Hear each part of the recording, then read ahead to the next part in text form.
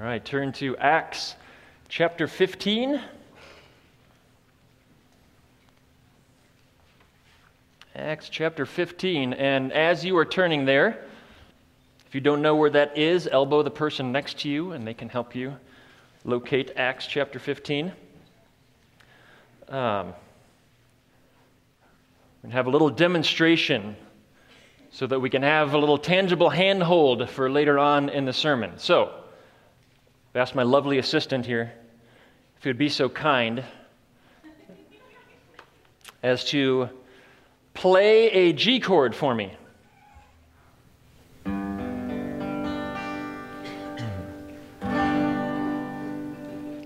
Lovely, right? He's a skilled musician. So, that is a chord, right? So we have several individual notes that are all within the same scale working together in something we call harmony. So when all of those notes, it's not the same note, it's all individual notes, but when you put them together, when they are all within the same scale, then we have harmony. Now, if you would be so kind, lovely assistant, to move up one fret and first play each note individually, if you would mind.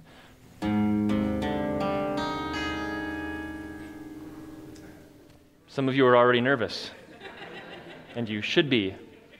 Let her rip. That feels kind of gross, right? Like, you don't have to be musical to go, ugh. That is called discord or dissonance. And what that is individual notes that are not a part of the same scale when they are together make your skin crawl. It's weird, right? One more time. Kids, does that sound good or bad? Bad, yes. You don't need a music degree to know that that is awful. Thank you, kids, for your help. And Jason, thank you very much.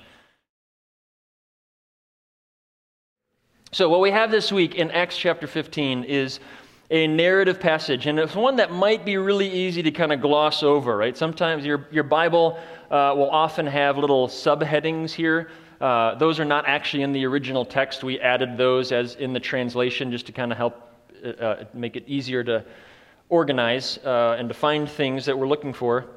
But yours might say something along the lines of the Jerusalem Council. And it might be easy to skip over this because few people are super excited about reading the minutes from a board meeting, which is practically what this is.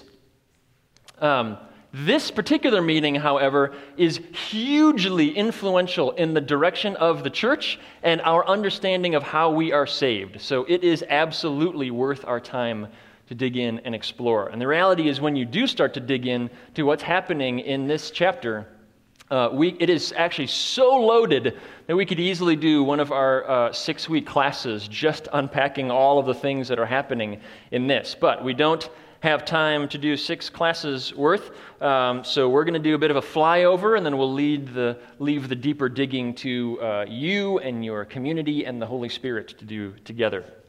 So what we have here, one more thing that I want to point out before we read, is several times in Acts, Luke he'll use this narrative technique where he will describe an event, and then he will describe somebody describing the event that just happened.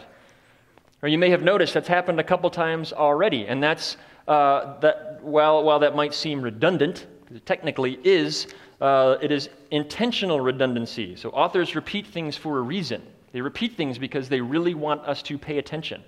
There's something that they're wanting us to see in there or notice, and so they say it over again. Sometimes in Acts, Luke will do that because he wants to see he wants us to see that the person in the narrative understands what just happened. Right? So we know that Jesus blinded Paul and then redeems him. But does Paul know that? Then a chapter later, Paul will tell the story of what happened, and we all go, oh, yes, okay, Paul's on the same page. He knows what just happened.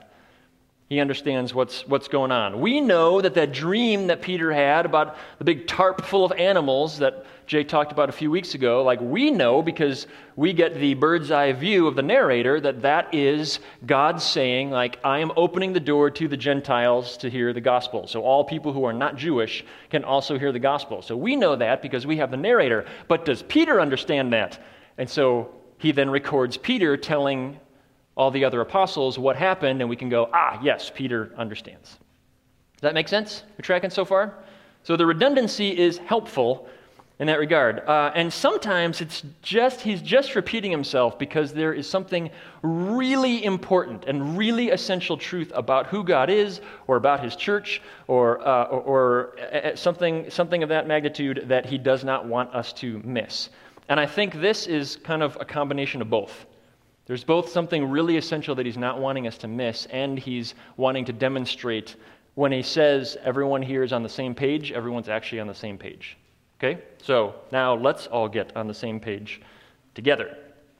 In 15, I'm going to pray for us one more time before we do this.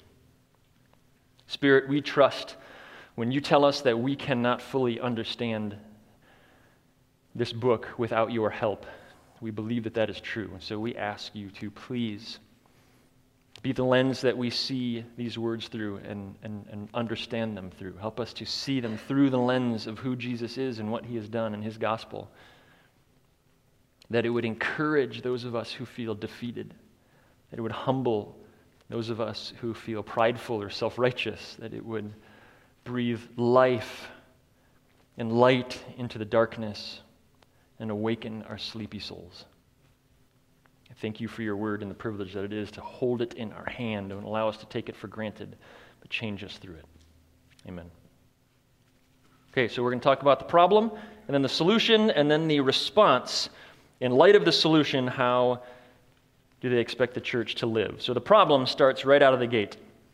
There's a but there, right? So that means it's assuming that we've been following the narrative up until this point. So if we backtrack a few verses, we'll see that Paul and Barnabas are in Antioch, the missionary church, and so things are going well. However, some men came down from Judea and were teaching the brothers, unless you are circumcised according to the custom of Moses, you cannot be saved. That's a word we're going to say a whole lot that I'm not going to define. I'll leave that to you, parents, for the drive home. After Paul and Barnabas had no small dissension and debate with them, Paul and Barnabas and some of the others were appointed to go to Jerusalem to the apostles and the elders about this question. So being sent on their way by the church, they passed through both Phoenicia and Samaria, describing in detail the conversion of the Gentiles, and brought great joy to all the brothers and sisters.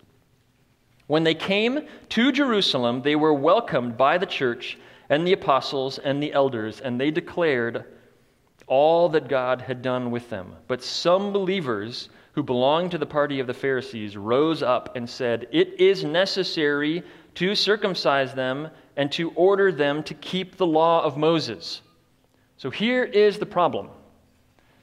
The problem is we have a group of people from within the church, believers who are following Jesus from within the church, who are saying, you must follow the law of Moses, even doing some things first according to the law before Jesus can accept you. So we need to understand what a big deal this is. They are going way beyond saying, hey, you need to act a little more Jewish, Gentiles, and they are deforming the gospel into a false works righteousness transactional agreement with God. If I obey these things, God must accept me. If I do not obey these things, God cannot accept me. We cannot overstate what a big deal this is and why this distinction is so important. Anytime we express the belief that a person cannot be saved unless they first obey some law, either by doing something or to stop doing something, we are lying and spreading a false gospel. Paul, in his letter to the Galatians, which is likely written right around this time, as this discussion is going on, it's working its way up through the region of Galatia, and the churches that Paul had just recently visited, he's now having to write a letter to them to deal with this very issue. And what he says is he calls anyone who proclaims this false gospel anathema or cursed. He says, if I say this to you, or an angel from heaven comes and declares this to you, let them be accursed. It is a lie and a false gospel. Why would he make such a big deal out of this? Why is it not just like, it's just like, you still have the cross, you're just like adding a little something to it. Well, he's going to tell the Galatians, because if right standing before God came through the law, then Christ died for no purpose. That's why this is a big deal. You are not just adding to the cross as though it were insufficient, right? Which is already absurd. You are negating it completely and declaring it worthless. Poor, foolish, misguided Jesus wasted his time and died for no reason.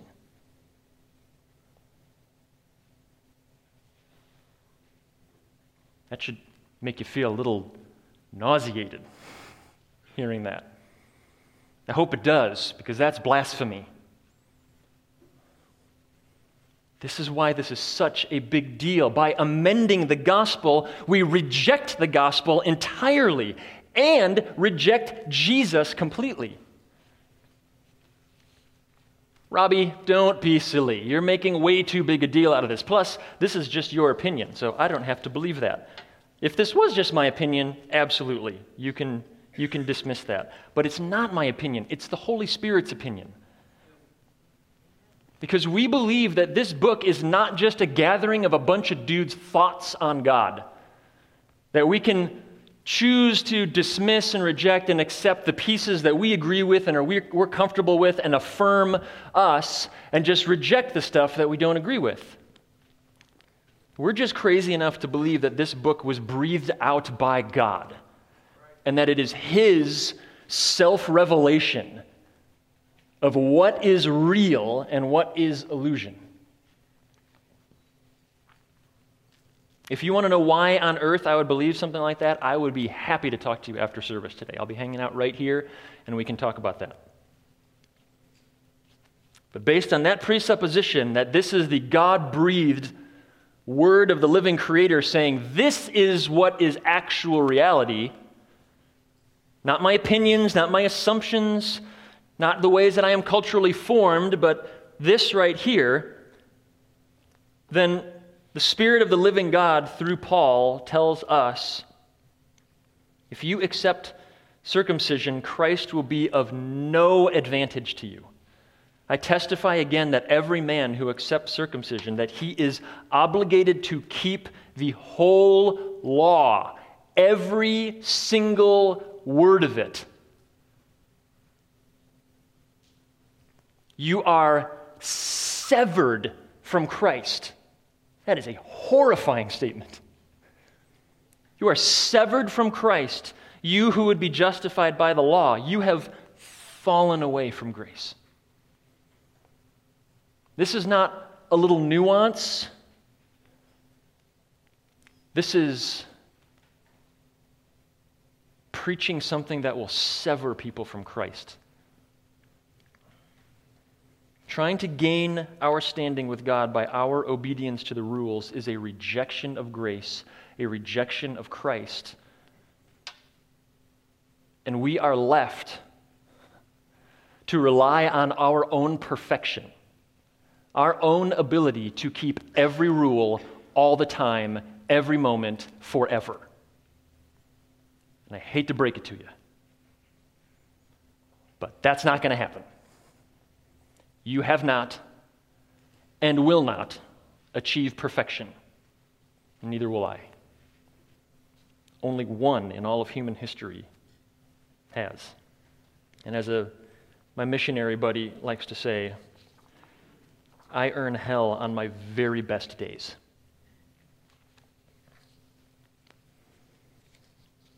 If we tell someone that Jesus cannot accept them until they stop sinning first, we are sinning in that declaration because we are falsely representing Jesus and the gospel, and we are encouraging people to turn away from Jesus and onto self-reliance, the exact opposite of faith in Christ. That's why I call these first 5 verses a problem.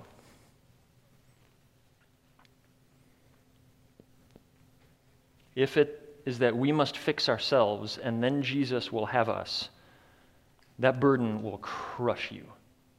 And honestly, it's crushing many of us in this room right now. The fear that we have not been good enough, that we have not accomplished enough, that our past is too dark and too scarred to ever be accepted by Jesus. And we can say intellectually, yes, I know Jesus loves me, but there is a huge asterisk on the end of that. It says, but it doesn't feel like it. And I'm not actually sure I believe that, because the weight of my sin feels way heavier than the power of the gospel and what he has declared to be true. But when we believe what Scripture declares,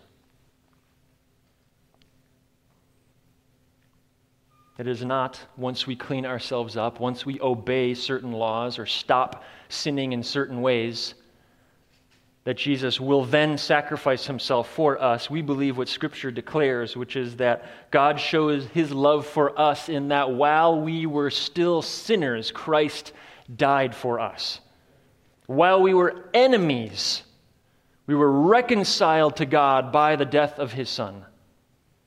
Not once we became his friends, then now we can be reconciled. We are reconciled or brought back into right relationship with him in the midst of our rebellion so that we can now live as friends, as sons and daughters.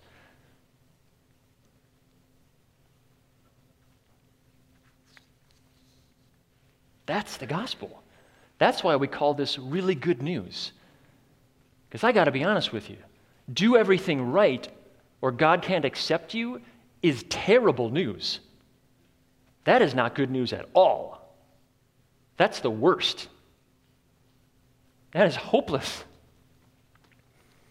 So, praise God, they believed this too. And so this is why they came up with the solution that they did. They say, the apostles and the elders were gathered together to consider this matter. There was debate about this because this is tough. We're about 20 years after the time of Jesus. So we've been at this for a couple of decades, but this is still a baby church, right? This is an infant church. We're just going, wait a minute, you mean non-Jews can be a part of this thing? So we are really early on in this process. And so this is a big deal. It's confusing. Jesus was the fulfillment of the Hebrew Scriptures. They believed that. But then what does that mean for the law? Like this thing that has been a part of us, like baked in for generations, like do we just like toss that? Like what do we do with that? This is a difficult question for them. So there is much debate. They gathered together and they considered the matter. And after there had been much debate, Peter stood up and said to them, brothers, you know that in the early days God made a choice among you. Isn't that cute? He's like, in the early days. For us, this is almost 2,000 years ago, and for them, it's like 20 years ago, but it's already like it's been 20 years of this. So he says, in the early days, God made a choice among you, that by my mouth the Gentiles should hear the word of the gospel and believe. And God, who knows the heart, bore witness to them by giving them the Holy Spirit just as he did to us. And he made no distinction between us and them, having cleansed their hearts by faith. Now, therefore, why are you putting God to the test by placing a yoke on the neck of the disciples that neither our fathers nor we have been able to bear? But we believe that we will be saved through the grace of the Lord Jesus, just as they will. That's the solution. God made a choice, he says. God declared something to be true, to be real, to include the Gentiles, which, as far as I know, is pretty much all of us in this room. That they would hear the gospel, that they would believe the gospel, that he would look at their hearts rather than at their works, that he would give them the Holy Spirit, that he would make no distinction between them and the Jewish believers, and that he would cleanse their hearts by what? By faith, rather than by obedience to the law. And I love that he says, why on earth would we put a burden on them that we were incapable of carrying? What a great argument. Not even we were able to be saved by obeying the law, and it's our law. Like, why would we tell the Gentiles to obey this thing that's totally foreign to them and is useless in accomplishing their salvation? Peter brings them right back to the reality that it is by grace alone, through faith alone, received as a gift from God, that restores our broken relationship with God. That's it. There's no other means. And while obedience is an essential aspect of living in our restored relationship with God, it plays no part whatsoever in achieving that relationship. Does that make sense? It can't acquire it, but it is the obvious and natural outflowing of it once we have received that.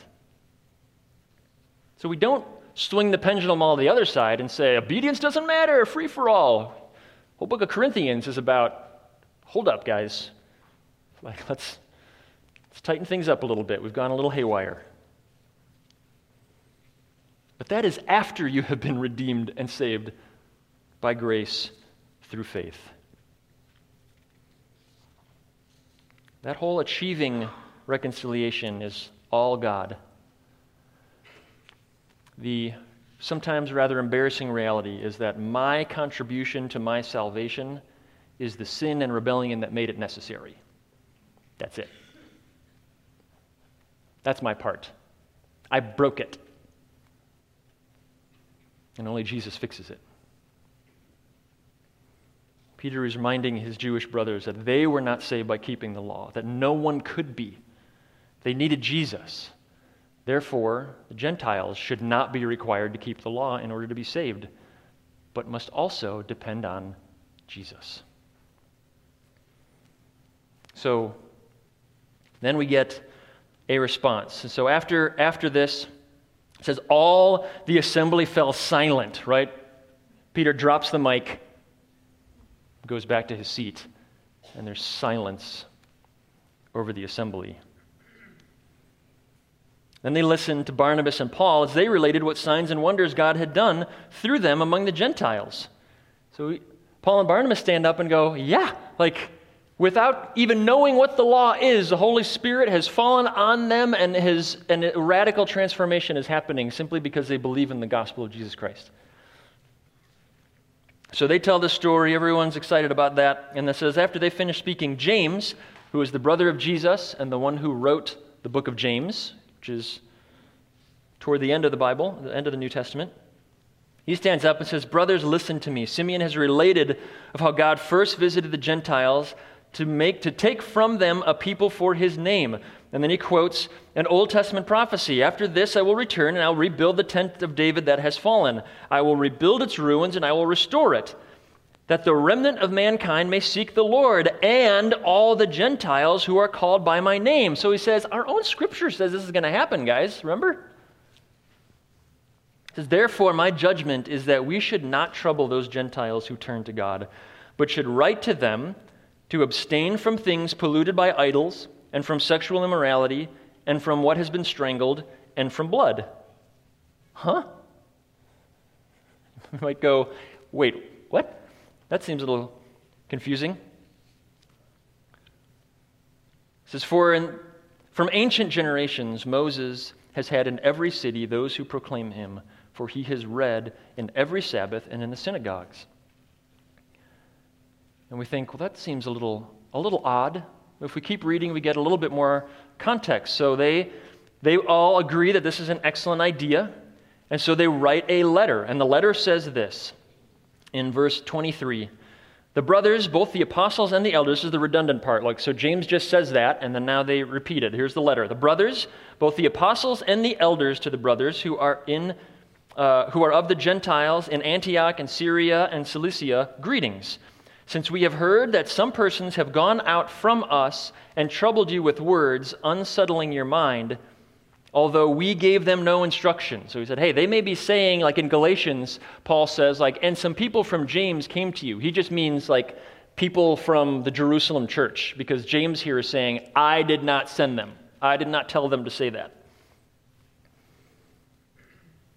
He says, they have unsettled your mind. He said, it seems good to us having come to one accord. So he's saying, look, we're all in unanimous agreement here to choose men and send them to you with our beloved Barnabas and Paul, men who have risked their lives for the name of our Lord Jesus Christ. And we have therefore sent Judas and Silas, who themselves will tell you the very same things by word of mouth. So he's saying, we're sending a whole bunch of people who are all going to tell you the same story. We are all in agreement on this. For it seems good to the Holy Spirit and to us to lay on you no greater burden than these requirements, that you abstain from what has been sacrificed to idols, and from blood, and from what has been strangled, and from sexual immorality. If you keep yourselves from these, you will do well. Farewell. And so they do. So they send these letters out to these churches. They carry them. They share the story of what has happened in this council, and people rejoice. It is excellent news to all of them. So if you're confused, you're going, wait a minute, we just said you don't have to obey the law, and then they give them some law. It's important to understand that rather than heaping a law that cannot save them, what they do is they say, well, let's teach them how to live in mutually respectful harmony between these two now newly joined cultures. Okay, this list that they give them is not laws that they must keep in order to be saved, because we just declared that to be anti-gospel nonsense. So they're not saying, that's nonsense and a rejection of the gospel, so here's how to do that nonsense and reject the gospel. No, they're making a distinction between these are not things that you have to do in order to be saved. These are things that among believers, we're asking the Gentiles, will you please do these things? Why would they ask them to do that? It is a list of practices that show respect and grace to their Jewish brothers and sisters who function differently and have specific dietary restrictions. To put it into our context, help it maybe make a little bit more sense, it's the equivalent of saying, don't invite your Messianic Jewish neighbor over and serve them pork chops wrapped in bacon. That's super rude and weirdly and unnecessarily divisive. Make them something that honors their convictions. Later in several of his letters, actually, Paul will address the importance of personal sacrifice for the sake of unity with one another. That we should be the quickest to set aside our own preferences and our own rights in order to demonstrate love and hospitality for the sake of gospel unity, both among the church and in order to not be an obstacle to those coming to the gospel. The idea is harmony. That beautiful chord that we heard. There are cultural differences between these believers, and there are currently cultural differences between believers from different backgrounds, different cultures, different countries. There are differences in this room right now, just based on your family of origin, your life experience, the path that God has taken you on. There is nuance and difference, even just in this room. The goal is not uniformity, that we would all play the same note, but harmony. Different notes, all among the same scale, so that together when they're played, they sound lovely. There's a chord, there's resonance, and it is delightful, rather than discord, which is everyone trying to play their own note, regardless of what anyone else is doing or what God has declared. You remember how that sounded? Kids, did that second note sound good or bad? Bad. Yeah, grow. Yeah, that's actually that kind of, that's actually a great response. That's how it feels. Ugh. That's discord. That's all of us trying to play our own note, saying, my rights, my preferences, you said that's not a law, so I don't have to do it, so I'm not doing it. Discord. Nerdy illustration. J.R.R. Tolkien, who wrote the Lord of the Rings trilogy, in one of his other books describes the creation of Middle-earth. And because he's buddies with C.S. Lewis, there's a lot of similarities to the creation of Narnia.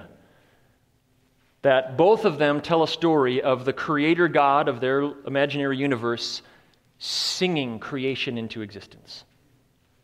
And so Tolkien talks about the creator singing this melody, and that each of the celestial beings that he then creates join in the chorus in harmony with the melody that he is singing. And there's glorious perfection and unity across all of creation until one of them decides, I'm singing my own song. And it clashes with the perfect harmony that has been created. And then that inspires others to each sing their own song. They don't even sing the song with the one rebellious one. They all want their own song. And so it just becomes this cacophony of noise, and it's just awful. He says, that's what broke the universe. Nobody wants to sing the song anymore. I think that's kind of a beautiful picture. So in light of that, Paul tells us, look,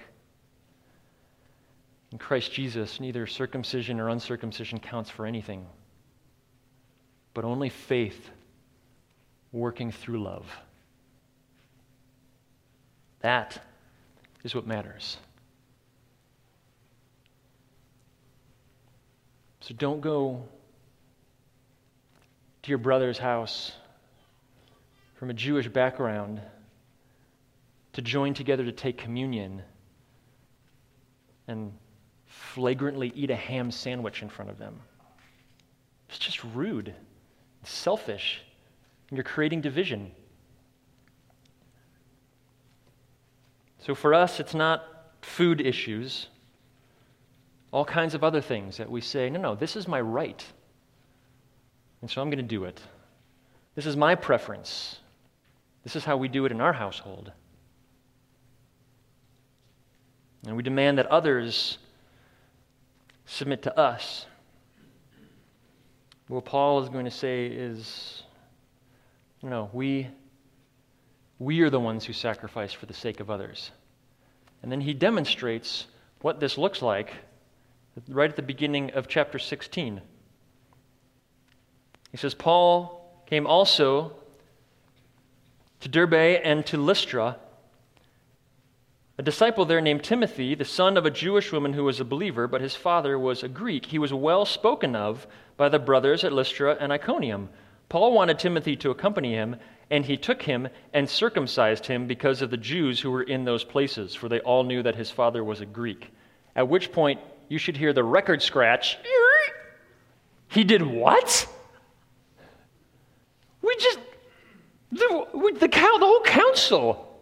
He just said, if you do this, then you abandon Christ and you're severed from him. Why on earth would he then immediately go in the next town and then ask someone to do this? Because obeying that law with the purpose, this is where context is so important. You just pull one verse out and you can come up with all kinds of crazy, bonkers ideas about God and how to live as a Christian. But when you see it as the whole, what you realize is what happened is to obey that law because you believe that obeying that law allows God or even compels God to accept you is a false gospel.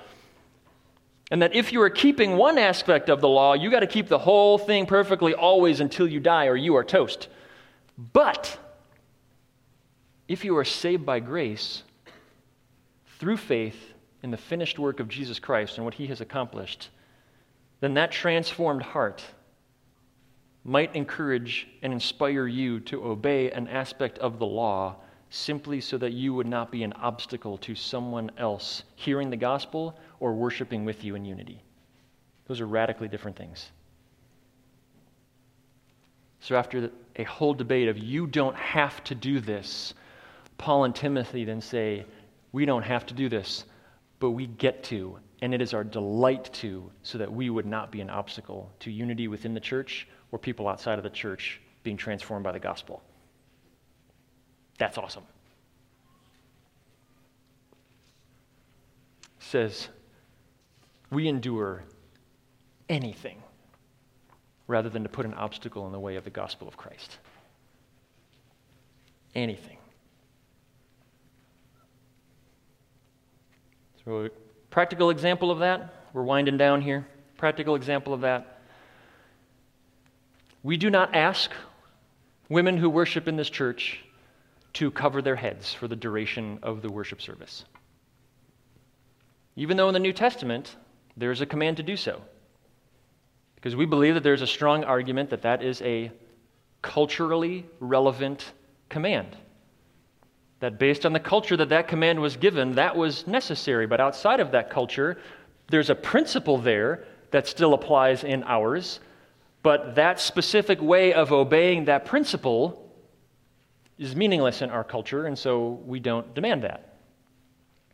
However, when we travel to India and we attend a church service, my wife wears a scarf over her head. Because A, it's adorable, and B, because it is very culturally relevant there. And for her to not do that would communicate an irreverence and a disrespect both inside of the church and outside of the church. So Stacy does not walk into that church and say, this is not a law, you can't make me do that. Because that would be insulting and selfish and unnecessarily divisive. It is her joy to simply put on the scarf. To say, that's not a law. That doesn't have anything to do with whether or not God hears my worship or whether or not he accepts me or whether he's bummed at me. But for the sake of unity with my brothers and sisters in this place, and to show the people outside of the walls that Christians are people who are honorable and respectful, she is quick to and delights in putting a scarf over her head. Some of these things that we see as no longer relevant simply aren't relevant in our culture, but still are elsewhere. I was having a discussion with my pastor friend in India while we were there, and we're in a little cafe. And as we're talking about this topic, he says, well, it's funny, for you Westerners, the way you talk about, these, how do we figure out how to apply the principles of these irrelevant commands? And he points over into the corner where there's several stacks of sacks of uncooked rice. And he says, that particular brand of rice is all sacrificed to an idol before it's sold. Every single one of those sacks is brought before the idol. The incense is burned, the sacrifice is made, and it is given as an offering to that idol. So the people in my church need to know, is it okay for me to eat food sacrificed to idols? Will that cause my brother to stumble? Will that cause my sister to have a distorted understanding of the gospel? He says, so this isn't a principle for us. This is daily relevant reality, and we are so grateful that in his kindness, the Holy Spirit would place in his word such an explicit and helpful command. That's awesome. And what a great reminder that this book is, certain aspects of Scripture feel more relevant in certain places and in certain times, but every word of it is written for every place and every time. So in conclusion, Paul is going to restate later in the New Testament about these food issues and that it's not a law, it's a matter of kindness toward others and should be something that we are quick and ready to sacrifice, that we would sacrifice something for the sake of someone else's conscience. You'll notice we haven't spent much time talking about it, but you'll notice sexual immorality was also on that list. That one, every writer in the New Testament is going to double down that that is not just a matter of kindness, but that is an explicit command for all people at all times, because it's simply how those surrendered to Jesus Christ live. You are not saved by living in this better way, but saved people live in this better way. So the reason this passage can feel complicated and confusing to us is because most of us just want to know, is it a rule or isn't it? Am I supposed to do it, or do I not have to do it? Just lay it out for me. I need it to be black and white. If it is, I need to make sure that I am, and probably everybody else, is doing it or not doing it. And if it isn't, then I don't have to do it, no matter what. But Peter and Paul, and more importantly, Jesus, are going to encourage us to ask better questions. And as Jason and Sarah come back up here, I'm going to end with just these few questions I would encourage us in light of the unity of the church, the gospel of grace, and that we would see those outside of the church transformed by the gospel, that we would ask questions like, is this faith expressing itself through love? Do we believe that we are saved through the grace of the Lord Jesus, just as they will be? Or do we think it's because I do everything right? Does this promote unity or division? Are my actions making it easier or more difficult for this brother or sister in Christ to understand and delight in the gospel of Jesus? By God's grace, may we think of others more than ourselves,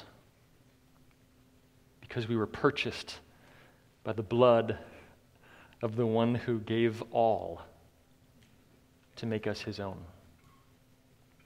Amen.